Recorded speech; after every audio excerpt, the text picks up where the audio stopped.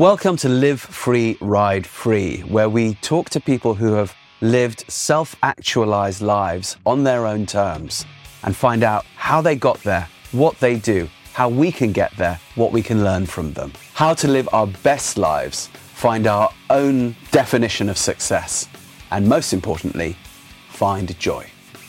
I'm your host, Rupert Isaacson, New York Times best-selling author of The Horse Boy, founder of New Trails Learning Systems and LongRideHome.com. You can find details of all our programs and shows on rupertisaacson.com. Welcome to Live Free, Ride Free, episode number 1. This is your host, Rupert Isaacson. Some of you may already know me from my book and film, The Horse Boy, which told the story of how I and my autistic, then very severely autistic son, Rowan, travelled across Mongolia in search of healing on horseback because he had become verbal in the saddle in front of me. And then a subsequent book called The Long Ride Home, which talked about 3 further journeys that we made in Africa and in the Australian rainforests and in the Navajo reservation, again looking for healing and finding it. What is Live Free, Ride Free? It's about people who self-actualize. What does that mean? It really means we're talking with people who've managed to successfully live life following their passionate interests. We could call that living life on your own terms. We could call that achieving a certain freedom. We could call that fulfillment. We could call that living a life of creativity and joy. But really what it comes down to is, how is it possible to live a dream, to dream a dream, go after it and live it? Because so often we're told that this is not possible. The messages that we get at school, often from our parents, from the wider community, are, no, you can't do that. You've got to go for security. You've got to get a job. You've got to immediately get on the property ladder as quickly as you can. You've got to be responsible. You've got to. And really the underlying message of that for so many of us growing up is, you're not allowed to have fun. Fun is counterproductive to success, even though people who are successful seem to have quite a lot of fun. And I remember seeing that, noticing that when I was quite young and thinking, well, how does that correlate? Well, we're not here to have fun. We're here to work. Well, why can't work be fun? Well, you're not here to have fun, you're here to learn. Well, why can't learning be fun? Why can't it be joyful? I never really bought it. I never really bought the line that you had to suffer somehow in order to be worthy. And I never quite bought the line that you had to have a bad time in order to effectively have a good time. So where was the missing link? And it's something that has gone through my whole life. So let me talk a little bit about my own story, Rupert. So I've spent my life really making my living doing things that everyone told me you can't make a living at. It started really early with my interest in writing stories and drawing pictures and that sort of thing. And people said, well, that's a waste of time. You should be doing more maths. You should be doing more science. And I was like, well, I'm not really good at those. And it's not that I don't find them interesting, but when I'm in those classes at school, my teachers humiliate me and make me feel really stupid. So I find it rather difficult to learn under those circumstances. So naturally, I gravitate towards the things that I find not only easier, but that give me joy. And what happened was I ended up becoming a writer. Now, people said, oh, well, you can't make a living at writing. And I remember hearing that as a sort of a teenager and thinking, well, but you go into a bookstore and there are thousands of books in there that are being published by companies that have been around, for some of them for over 100 years, who've obviously made quite a lot of money publishing these books. And some of these writers must obviously be making their living doing it, or how would they possibly be able to spend the time? It's very time consuming writing these books. So I remember thinking, I think I could probably do that. And then also in my childhood and early teens, I was always horse mad, horse obsessed, horse driven. Where as a 3-year-old, I was always being found in my aunt's farm, sitting out in the field with her old retired horses, just talking to them. And it was very, very clear that I was going to have a life around horses. And I remember my own parents saying to me, well, Rupert, that's just an expensive hobby. You can't do that. And I remember thinking, yeah, But there seems to be this thing called the bloodstock industry. There seems to be this thing called the horse industry. And people seem to buy and sell horses. And people seem to get paid to be professional riders. And people seem to get paid to breed horses. And where is the disconnect? Why can't I develop a skill set where I could maybe make my living doing this as well as other things? And of course, that's ended up, what happened. And then when I was very young too, sort of 16, 17, I got really rather heavily into playing fantasy role-playing games, Dungeons and Dragons, that sort of thing. And smoking too much of things I shouldn't smoke and listening to too much heavy metal and doing it partly because I was a bit depressed and partly because it was fun and an escapism. And again, people saying, well, this is a waste of time. You can't make a living doing this. This is just not, something which is going to be productive for you. And I remember looking at these Dungeons and Dragons books and these Dungeons and Dragons figurines and saying, well, someone's getting paid here because someone is publishing these books. Someone is selling these games. Someone is creating these figurines. Why not me? And of course, as we all know, the gaming industry since then in the last couple of decades has taken off exponentially. It's now worth much, much more than any other sector of the entertainment industry. And I ended up getting together with a group of people and putting together a TV show called The Quest, which is exactly about gamers and putting people into a fantasy world, teamed up with the people who made Lord of the Rings and that sort of thing. Now, how did I become a professional writer? I ended up writing a couple of bestsellers. How did I end up becoming a professional horse trainer? I travel all over the world doing that now. How did I end up producing media, including this gaming stuff? Well, I simply did it because I felt I didn't really have any other choice.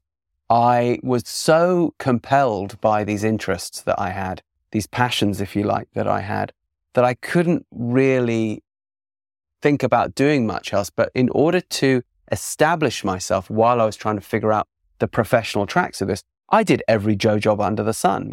I have done every construction site. I have been a window cleaner. I have been an industrial cleaner. I have cleaned toilets. I have shoveled snow. I have every menial job you can think of. And I did this for some years. And so what is true is that when you want to live free and ride free, the early years of this can be quite uncertain. And not everybody can deal with that uncertainty and that anxiety without mentorship. I didn't really have much mentorship, but what I did have was a family where there was somewhat of a tradition of freelancers.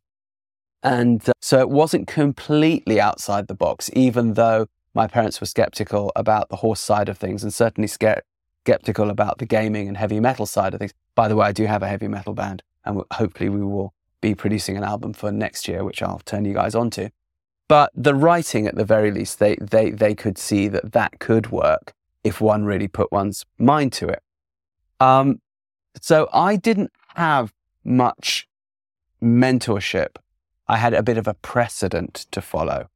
What do you do if you're coming out of a situation where everyone is giving you negative feedback, but there's this little niggling part of you that says, yeah, but I kind of want to live free, ride free. How do I do that? So that's really the point of this podcast. We are going to talk to mentors. We are going to talk to really interesting people who've done it, who've made it, who've bootstrapped it, who've come up from wherever they've come up from and have done extraordinary things that people said they sort of couldn't do. In this first season, I've got the amazing Sir Tim Smith, who is the head of the Eden Project in England. Absolutely amazing man who was actually a musician and then a music producer and then sort of fell out of the industry and ended up in Cornwall with his family wondering a bit what to do and discovered these gardens behind a wall and turned them into the Lost Gardens of Heligan, which is now, I think it's the third or fourth most visited tourist attraction in the UK. And then he started the Eden Project, which is rainforests under roofs, massively successful $1 billion project.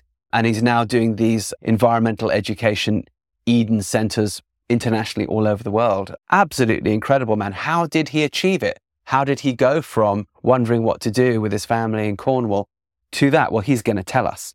What did he say with all the naysayers? Well, he's going to tell us. How did he find the money? He's going to tell us. How did he find the drive and the energy and the mastermind community that he had to pull together? And where did he find mentorship?